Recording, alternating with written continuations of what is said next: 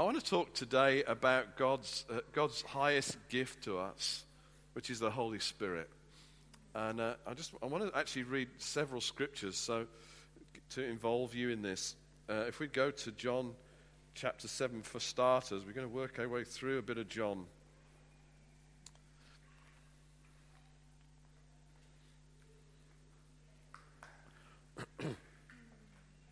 Some of these scriptures you'll be familiar with, but John 7:37, on the last and greatest day of the feast, Jesus stood and said in a loud voice, if anyone is thirsty, let him come to me and drink. I want to tell you, there's a huge thirst in our nation, in the Christians and in the non-Christians. There's a desire, there's an absolute hunger for authenticity. I believe as we start to enjoy and display the kingdom, righteousness, peace, and joy in the Holy Spirit, and release healing and deliverance as we see it in Scripture, the world is absolutely starving for that kind of reality. Everybody's hungry. There's incredible hunger for that kind of reality out there. It says, if anyone's hungry, let them come to me and drink. Whoever believes in me, as the Scripture says, streams of living water will flow from within him. By this he meant the Spirit whom those who believed in him were later to receive. Up to that time, the Spirit had not been given since Jesus had not been glorified. The point at which the Spirit is given is not the point at which you're ready or you ask. The point at which the Spirit was given was when Jesus was glorified, which is when he rose again from the dead and ascended to the right hand of the Father. At that point, the Holy Spirit was released. So the release of the Spirit to us is not dependent on us, it's dependent on him, and it's already done. So we have a lot of confidence in knowing that the Holy Spirit is being sent and has been sent to us without us jumping through any particular hoops. He did the hoop jumping. That's the point of the Scripture, is that his death and resurrection was the hoop jumping necessary for the Spirit to be released to every single person, I believe, on the planet. You could never earn the Spirit. You could never get good enough by your own works. You could never clean yourself up. It's only the blood of Jesus, just shed for us on the cross, that makes us pure enough by a gift that the Spirit of God could be with us and in us. Some of you are not looking that convinced. This is a free gift, all right? You get Holy Spirit because of what he did, not because of what you do. Okay. Turn over with me to John 14. I'm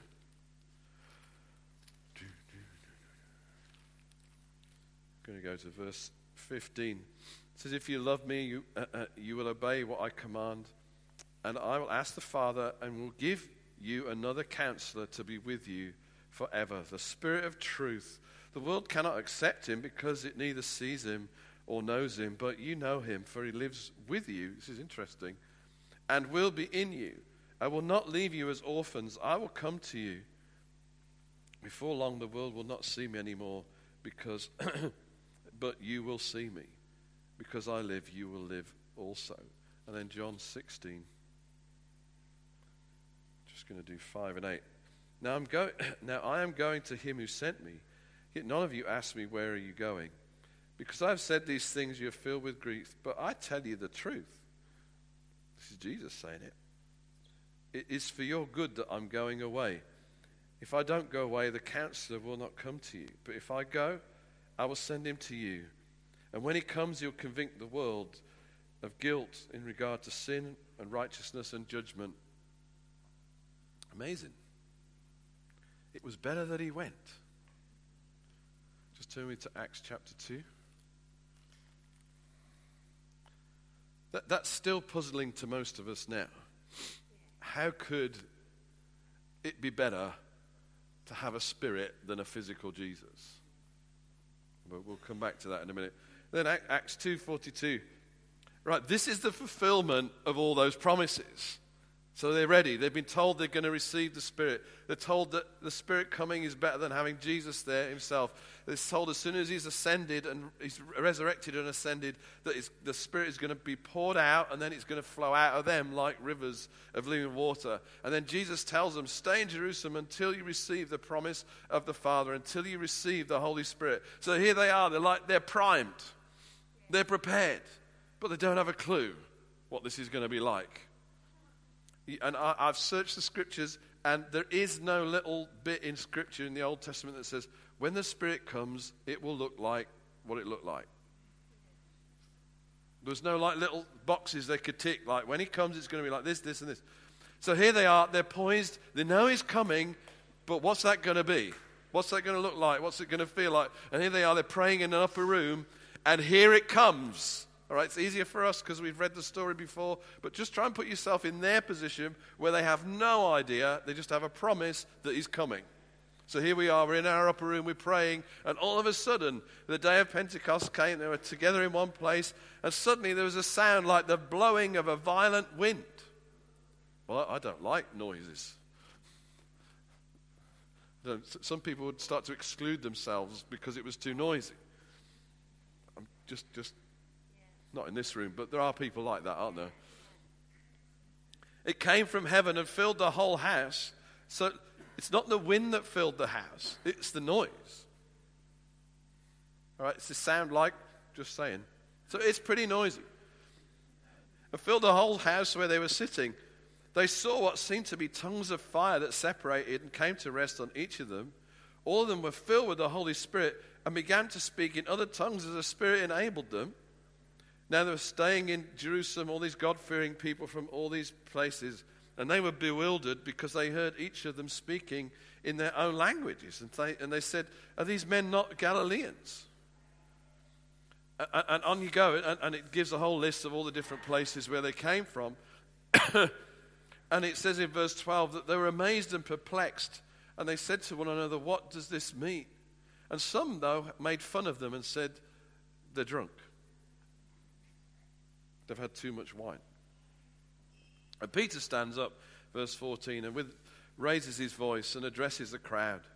And he basically tells them, this is the beginning of the last days. This is the fulfillment of what the prophet Joel has said. Wow. How did they know? How did they know that this was it?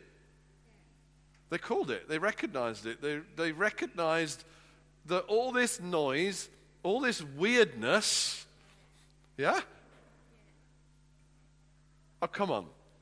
If there was suddenly the sound, like a big whooshing noise in this room, would we all immediately assume it was God? Some of us would be checking the heating and hoping it was the heating. Some of us may be checking if there are any unreported low-flying jet aircraft in the region at 12:02 on Sunday morning. Yeah? Just saying. And then there's fire appears on their heads. Now, some of us would think immediately it was God. Some of us may think it's weird. And some of us may think, I wonder if there's some strange atmospheric conditions that are refracting light weird in the room. I mean, these are funny bulbs, aren't they? And, the weather's been a bit odd. And just saying. And then there's drunken behavior. Some leaders would then interview every person in the room about their alcohol habits before church.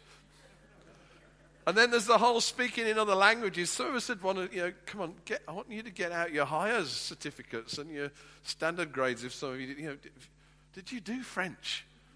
Well, I did, but I can't speak it. But sometimes our reaction to phenomena is to try and check it out in the natural. Yeah? This is the most precious moment in history. And I know some churches, if this happened, some people wouldn't come back the next week because it was weird. It was too drunken, it was too noisy, it was too unexplainable. Are you with me? Or if it happened, they would be fearful. But what's amazing is, there's many things that I think Jesus didn't teach the disciples, but they stood as one man, and they were ready, and they could discern that in all this noise, all this strange manifestation, they knew this was Holy Spirit. They'd been trained by Jesus to detect God however he came. And all through the history of revivals and through Bible history, when God comes, something weird usually happens. And I think some of it is that he is displaying his greatness. So the next time they need a prayer meeting like this, it doesn't happen like this, but the whole house shakes. But again, they're not phased. They're not out there with the architect and the structural engineer checking out and reading the charts for any recent volcanic or what's the other word I'm looking for? Seismic activity. They're just like, well, they're calling it what it is. The Holy Spirit showed up. He shook our building today just because he can. He came like the sound of a wind last week. Well, I don't know what he's going to do next time, but we know it's him, and we can see past the phenomena. It doesn't trigger us to withdraw or move us into fear. We can detect God however he's choosing to show up. Yeah? And that's something that as churches in this nation, I believe we need to get better at. That we're not all reacting to what he's doing. Like, ooh, somebody fell over. Ooh, God came and it was noisy. Ooh, I don't like it when that happens. Well, hold on a minute. Whether you like it or not is not the most important thing. Is it God is the most important thing? And are you and I able to discern when it is God? And I think one of the achievements of Jesus' ministry was he ended up with 120 people in an upper room who all together could go, this is weird and we don't understand it, but this is God. And we're going to recognize it and we're going to receive it and we're going to run with the Holy Spirit when he comes.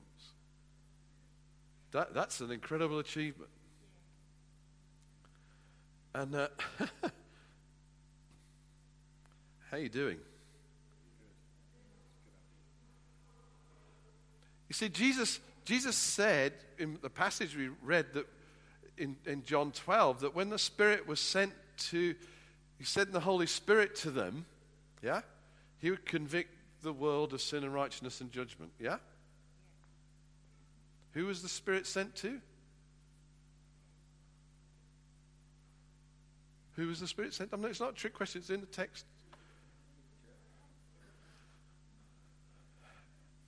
Come on, you'll stay warmer the more you talk. Just who is the Spirit sent to? Them. He said, he actually says, I'm going to send the Spirit to you. Who gets convicted? Them. That doesn't make sense.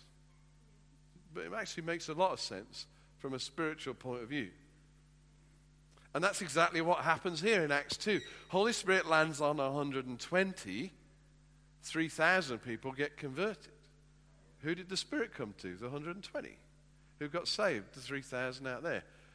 And probably a lot of those 3,000 was the same group that not long before had been saying, crucify him. The whole kind of atmosphere and attitude of a city shifted because 120 people were like, we can receive the Holy Spirit however he comes. I'd like to suggest to you that our receptivity, our ability to receive and recognize the Holy Spirit and let him invade us is crucial for the salvation of our city. I believe God's looking for people and churches to land on with power to change the atmosphere of Glasgow so that thousands can get saved. And we've seen it happen in little measure. We've seen some of us who just kind of learning to host his presence and then leading someone to Christ. We've seen it in other revivals. You know, Wigglesworth, there's famous stories of him going to the loo on the train and then coming back and sitting in the carriage. And just the guy across from him he's never spoken to says, you know, it's a bit old school now, so then back in the 1930s or something. And he says, sir, you convict me of sin. And he never said a thing to him. Why? Because he's a man carrying the presence. He's learned to be invaded by the Holy Spirit and receive the Holy Spirit however he wants to come. They managed to receive the Holy Spirit unquestioning, Unquestioning dingly.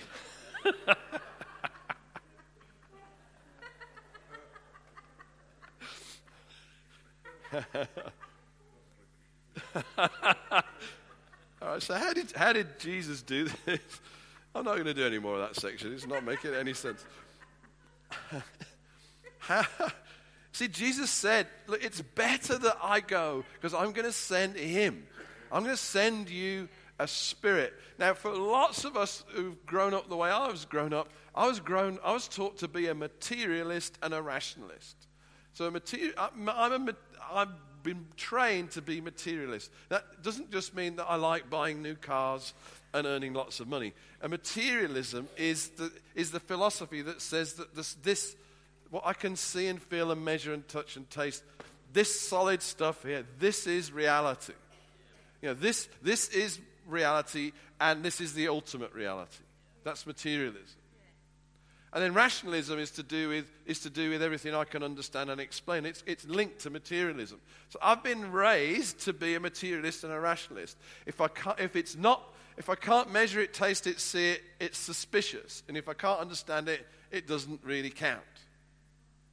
All right? On those two levels, if it's not measurable and it's not comprehensible, then both of those put a big question mark over what I'm experiencing. If both of those things are true about something that's happening to me, then I have two big fat question marks, and I really am very suspicious of the supernatural. And that isn't because I've been raised a good Christian. Now, so what we do then is we can import our materialism and our rationalism into our Christianity and think if I don't understand it and it doesn't make sense, then it isn't God. No, it just means it doesn't fit my materialistic, rationalistic mindset. Am I making sense here? So it's a danger that we import what we grew up with because that's what we feel safe with, and we make Christianity materialistic and rationalistic.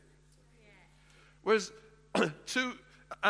this isn't just a modern idea. So if you look at the Pharisees and the Sadducees were quite naturalistic. They didn't believe in angels. They didn't really believe in the supernatural. They didn't believe in resurrection and life after death.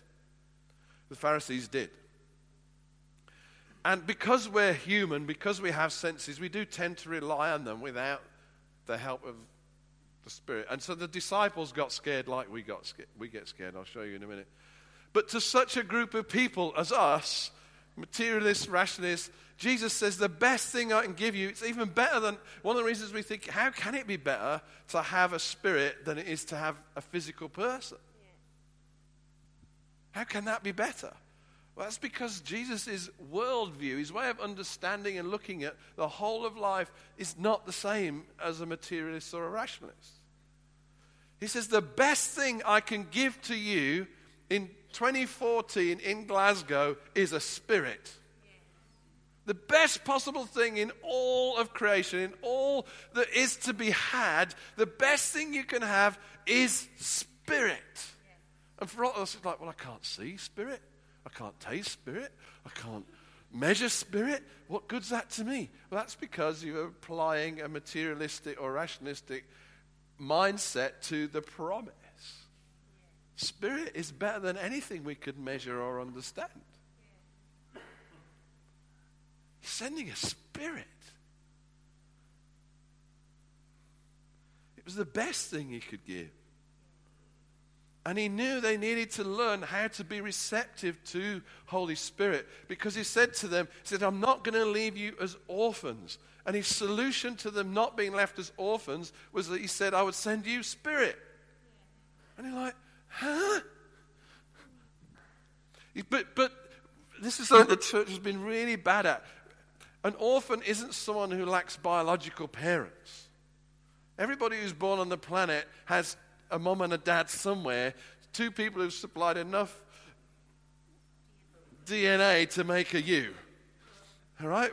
However it happened, whether it was a moment of passion or these days a test tube, somebody somewhere gave the dad bit and somebody gave the mom bit. All right? An orphan doesn't lack biological parents. What an orphan lacks is the presence of parents.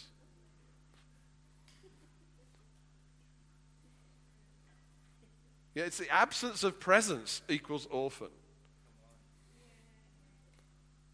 And so to make church about knowledge and not about presence is to produce orphan believers. Because Jesus said, I won't leave you orphans, I'll send you. We read it. He'll send you another comforter, another counselor. I'll send you the Spirit. So you can have a revelation of the Father heart message. You can have an encounter with the love of God. But I tell you what, if you go for a year without having an experience of his presence, you're going to end up feeling like an orphan. Because it's not the knowledge that God's your dad that is going to change the way you feel about you and him. It's the experience of him showing up and being your dad every day that is going to change the way you feel about you and him. It's the presence of the Holy Spirit. So what changes church and Christianity from being this slightly lonely, orphaned experience isn't just a revelation of God as Father, it's the experience of Spirit every day. It's the presence of the presence. Is this making sense? Someone is an orphan because their parent isn't present, not because they don't have a biological parents. So for church to be family, we constantly need to be invaded and experiencing the Holy Spirit so that we feel like we're family. And that's what Paul actually says, that the Spirit is given and he cries out in us, Abba, Father. It's the Holy Spirit's function to keep us knowing that we're family. So it was really important that he taught the disciples to recognize the Holy Spirit so that when he showed up, they knew it was him and they wouldn't feel like orphans on the planet. So he didn't release them with a lot of information. I would have been excited when Jesus rose from the dead. Would you have not?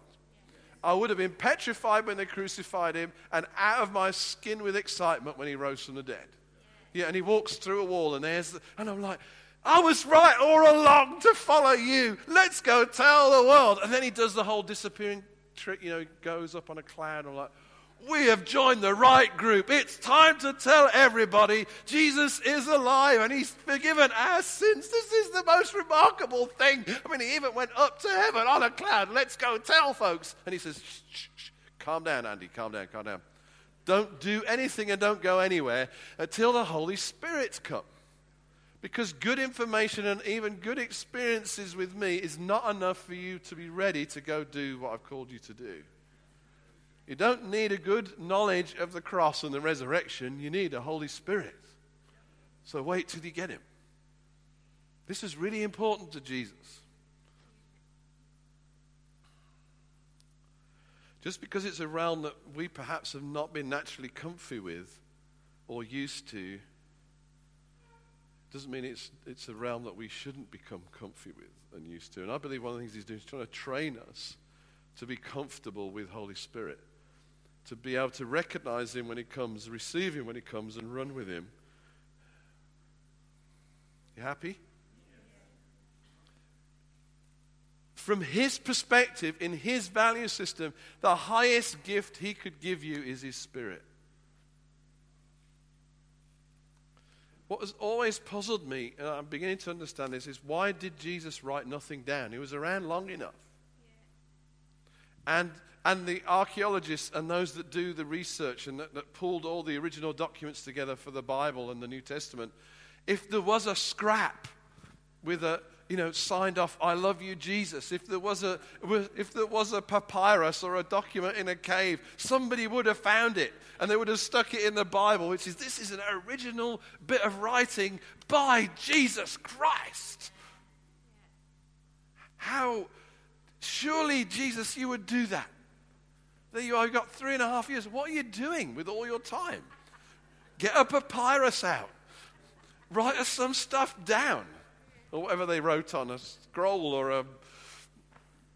The only thing I remember him writing was he wrote in the sand. That's no good. That'd be blown away long ago. And nobody knows what he actually wrote either. This is the world-changing teacher. He wrote nothing down. See, from our perspective, that would have been a smart thing to do. If you're going to change the world, write a book. Get your ideas out there. Remember, the pen is more powerful than the sword, Jesus. He said, well, I might leave that to others, which is kind of what he did. He didn't leave us teachings, but he left us a teacher. He didn't leave us a guidebook, he left us a guide. He didn't leave us helpful principles, he left us the helper. He didn't leave us love letters, he left us the lover.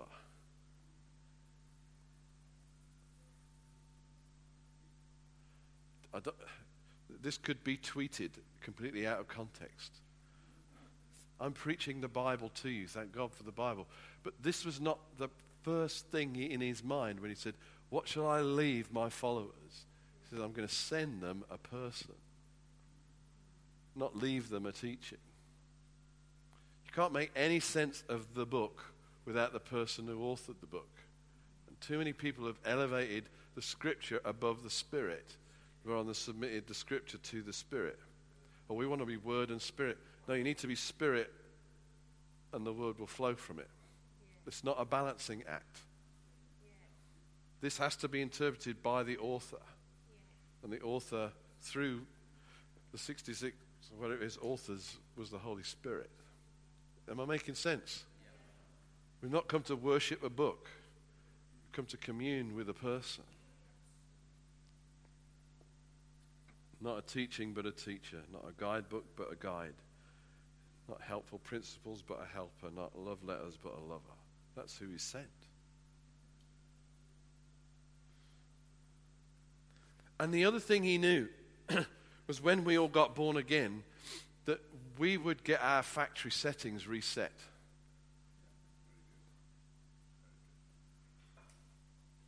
So the original design human being was designed for a minimum of a daily encounter with the face of God. Think about it. In the garden, there's the original human being, and every day he's having an encounter with God, a personal, face-to-face, close, yeah? When you strip away all the sin and stuff, basically, when you reset you to factory settings, which is what happens when you get born again, you're designed for a daily encounter with the Father. That you're made for that. It's not like something you have to work up to. You're designed for it. And he also knew when you got born again, you didn't just get reset, you got an upgrade. It says that Adam was a living soul and Jesus was a life-giving spirit. It's what he's trying to say is you got an upgrade. So people who are born again actually have two, it's like dual citizenship. It's like carrying two passports. You've got an earth passport and a heaven passport. And somehow or other, you live in both places at the same time. So you're completely designed to connect to and have face-to-face relationship with God. So it's a lie that some people believe that, well, there are some believers that are more sensitive to God than others. Everybody's designed to be sensitive to God. The way they're sensitive is going to be different, but nobody is designed better than someone else.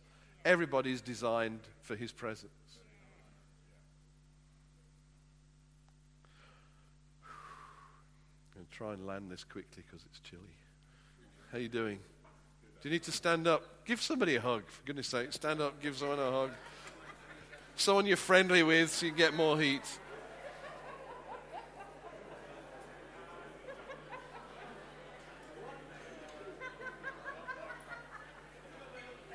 I'll have one too. It's getting cold here. Oh man, this is awesome. All right.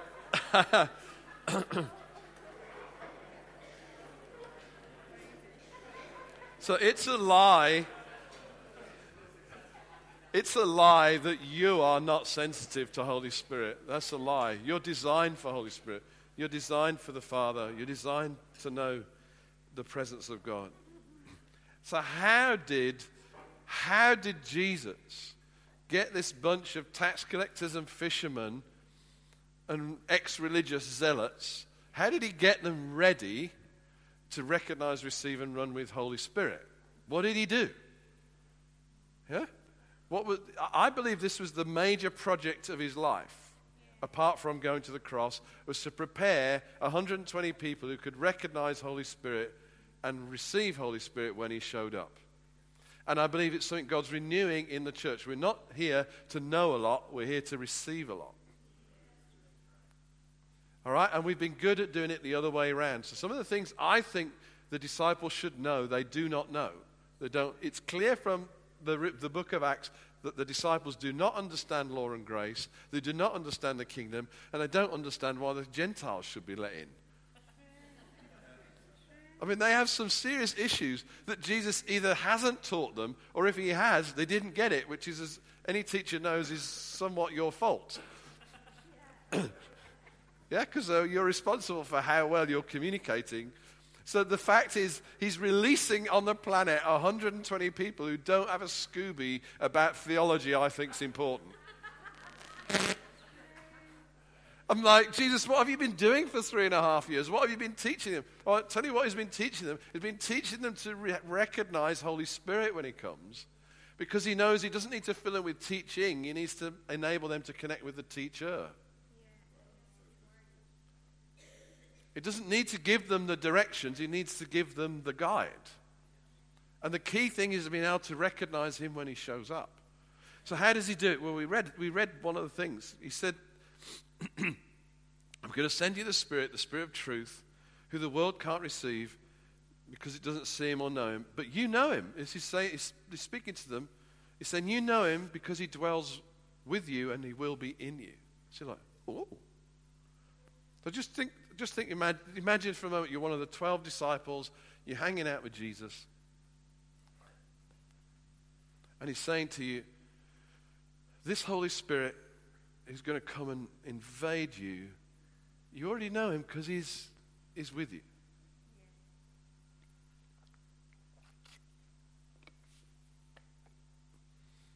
And he's assuming they get that. Yeah?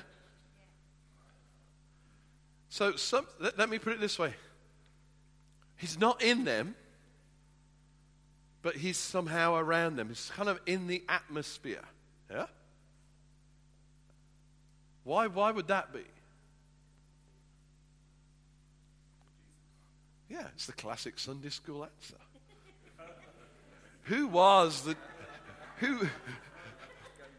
It says Jesus had the Spirit without measure.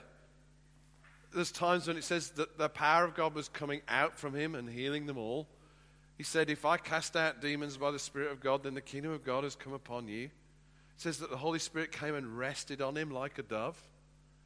He stood up and said, the Spirit of God is on me because he's anointed me too. If you hang around with Jesus, there's enough Holy Spirit hanging around him for you to sense the Holy Spirit. What was in the atmosphere around Jesus. Now, not everybody plugged into it, but it was there to plug into. So the woman with the issue of blood touched him. She connected to what he was carrying. And these guys who were hanging around him every day were like, ooh, yeah, we know Holy Spirit. He's in the atmosphere around you. So what you're saying is what we feel around you and what we see you do and move in is going to jump down inside of us one day. He's saying, yeah, that's exactly what's going on. So sometimes for some of us who feel a little bit awkward in this or a bit unschooled or just hang around people who do. Get to know people who host the presence, and suddenly you'll find you sense him because you are designed to sense him. But hanging around people, or hanging around in worship services, hanging around in worship is a great way to get to know what the presence feels like. Because what we need to do is get past our reaction to phenomena. All right? So when something, quotes, weird kicks off, like the house shakes or fire lands on your head, what you don't want to do then is go, there's fire on my head, there's fire on my head. It's like, no, I can feel the Holy Spirit. So I've sometimes wondered, God, why do you send all these phenomena? Well, some of it is he's just because he can. Some of it is to help us know that he really is here. But some of it is also an element of test. So if you remember when Elisha is following Elijah, and he said, well, you can get the double portion if you see me when I'm taken from you. Yeah? Everybody know that story? Well, there's two things happen. There's a whirlwind and there's a chariot of fire and horses of fire. Okay, I want to have a vote. who thinks that it was the chariot of fire and horses of fire that took Elijah up, and who thinks it was the whirlwind?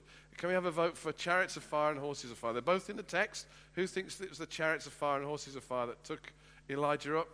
Okay, yeah, come on, be bold. They're both in the text. So there's a few who are on the horses and chariots. Okay, great. Yeah, well, if I want to go, I want to go in chariots and horses of fire, eh? Come on. Who thinks it was that? I'm up for a bit. Certainly today. Okay, a few. Who thinks he went up in the whirlwind?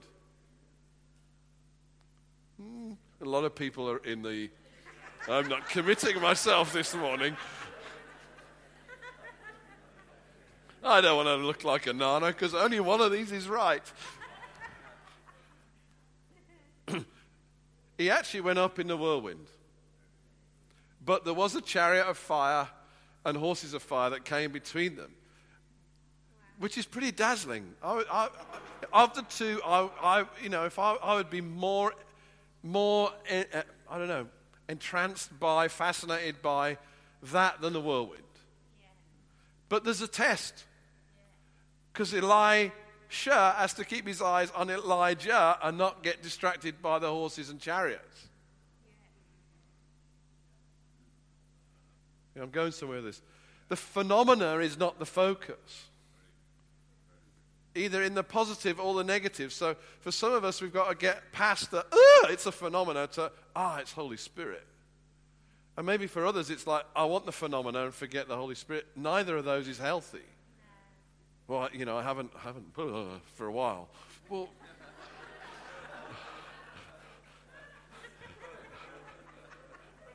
do you know what I mean? I feel better now. I've had a bit of this.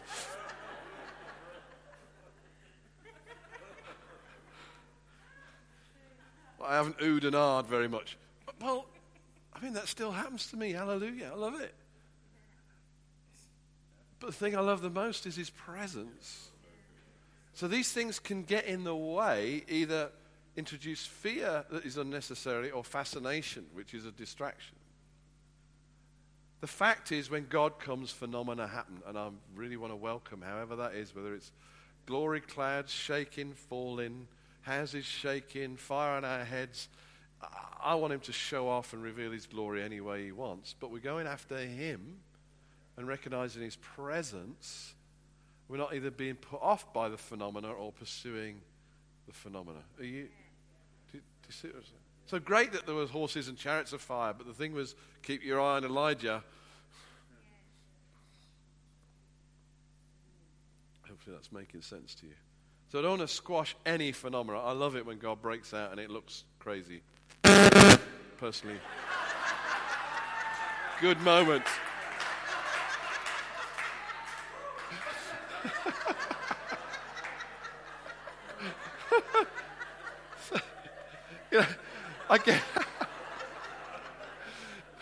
It was so fun.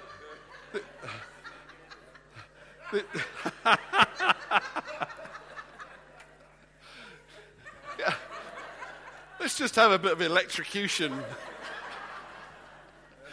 I got to speak to these leaders, which is a real privilege, the 300 or so leaders. And it was so fun. I said to you, God showed up before I'd finished. And it's great. It just starts breaking in and people start laughing and falling off their chairs. And I think you could just take over any time. But that's not our focus. And neither should it be the thing that makes us back off. The issue is, are you ready to recognize, receive, and run with Holy Spirit? However he comes. The fact is that every revival has been accompanied by craziness in our, what we would call strange things. God showing up, and some people totally rejected the revival in South Wales because they went in the door and saw miners with their boots on dancing on the pews and crying. And there was no preaching, there was mostly weeping and laughter.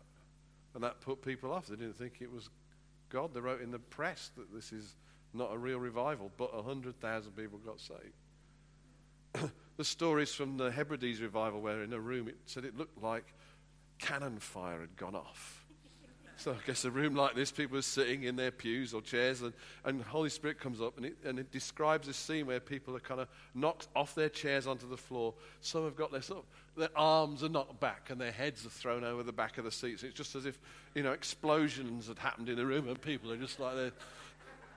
And people fell into hedges and got saved, And who wants the hedge falling anointing in the room here? Just sort of...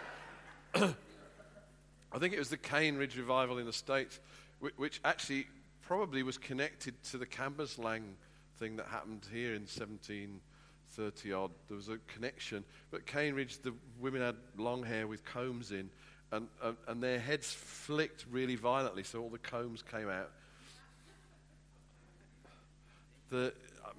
Just kind of crazy stuff like that.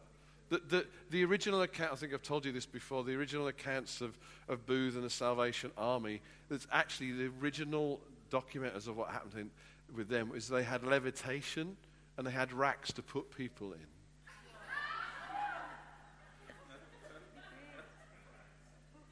And they went all around the world, saw incredible things, incredible numbers saved.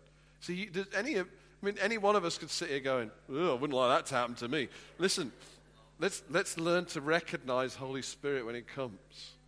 And if any or all of those things happen and it's Him, we're up for it. Yeah, none of us have decided to leave the church because Bill Bloggs levitated on Sunday.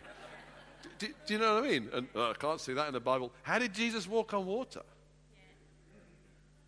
Go figure. I mean, just saying, okay? Get off that one quick. Here we go. So the other thing He did, so He exposed them to Him and the presence on Him, and they learned to detect what the presence, so they could detect with their inner detector, which we all have, what is presence of God. And the other thing He did was He trained them by scaring them to death. At first I didn't think I could prove this, but I think I can biblically prove this, that Jesus actually scared the fear out of them. Oh, I don't like the Bible you're reading. I'm just reading the same one you're reading. For example, all right, and we'll try and end. You okay? Matthew 14. So the disciples are rowing across the Sea of Galilee. It's 14 miles long, 8 miles wide. I think in the John 6 account it says they were 3 miles across. But the wind was contrary and it was against them. They've been doing that, it's a long time. Jesus has been having a bit of father time and decides, you know what? I'm going to walk across. So he starts strolling across a rough sea or a lake, and the disciples see him from afar. And this is Jesus. They're hanging around with him every day, and he's walking across the water, and their initial response, the scripture records that they were terrified. And they go, "Ah! It's a ghost!"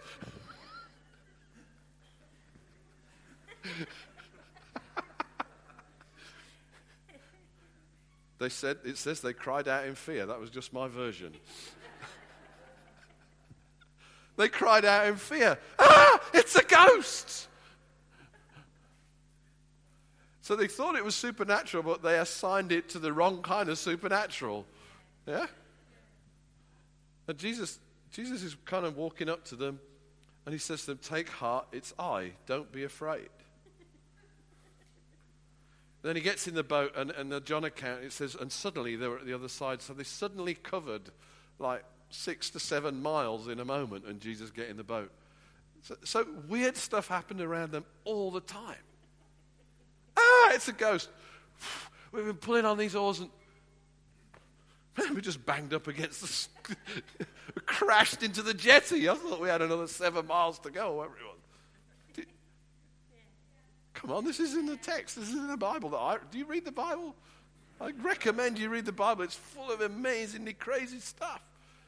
I have a theory that, when they get out, it's another sea crossing, and then they face the Gadarene, and he comes out of the tombs, and he's breaking chains. I don't know if he did it with his teeth, or he just kind of like, I think the Gadarene only saw one person. Jesus. and all the disciples were lined up behind him. Because the text says that this guy is coming out of the tombs and he's breaking chains and he's probably naked. All right? And he's coming at Jesus. And I'm with Jesus. Where are you going to be? I'm going to be, well, if he wants to talk to you, fine, I'm behind you. I mean, let's be honest, the amount of fear rising up inside of you is going to be significant, isn't it? You're going to be fighting hard to keep all your bodily fluids where they should be. You know, as this guy's breaking the chains and he's naked and he's coming up to Jesus and you're like, ah! What do we do join in with this crowd? This was Jesus' discipleship program. Oh, it's a ghost. Oh, crunch, we've hit the other side. How did that happen? It's a demonized man. I mean, you've got to have a strong constitution to hang out with Jesus, haven't you?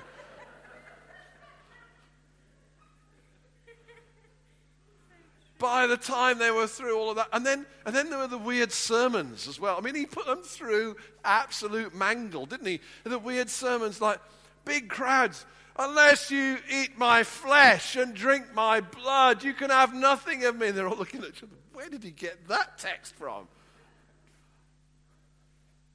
But you know what? They were so hungry for life that they hung in through the fear and confusion. How hungry for life are we?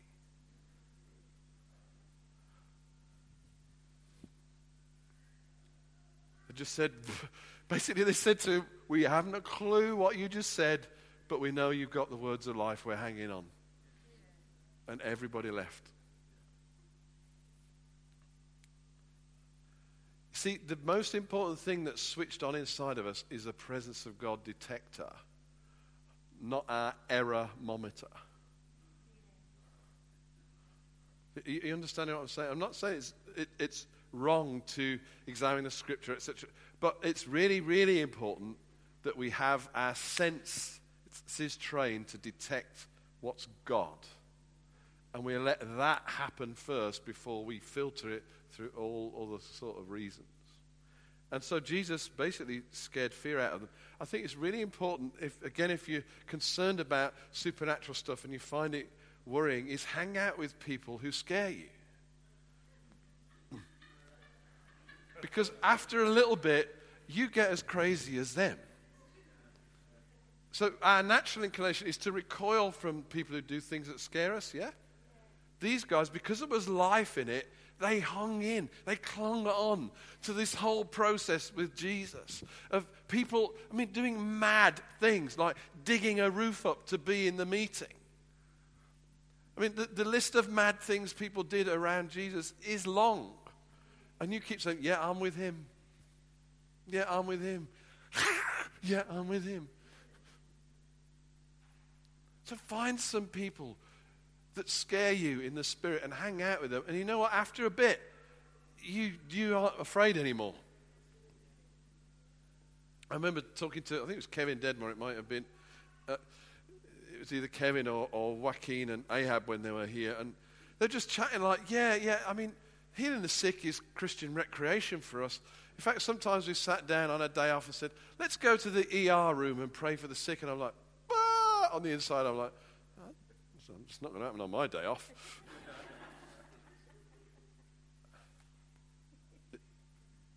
That would scare me, just walking into the accident and emergency and announcing, anybody here sick, we're going to heal you.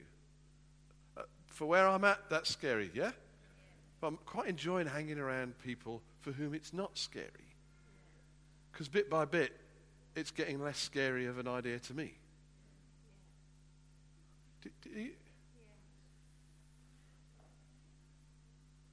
So, Jan McFarlane, I've told this story before. We went out doing a treasure hunt one day. This is a couple of years ago. And we really want to pray for the sick on the streets. And we're walking around. We had a few clues. We had a colour of a coat, didn't we? And we had a place.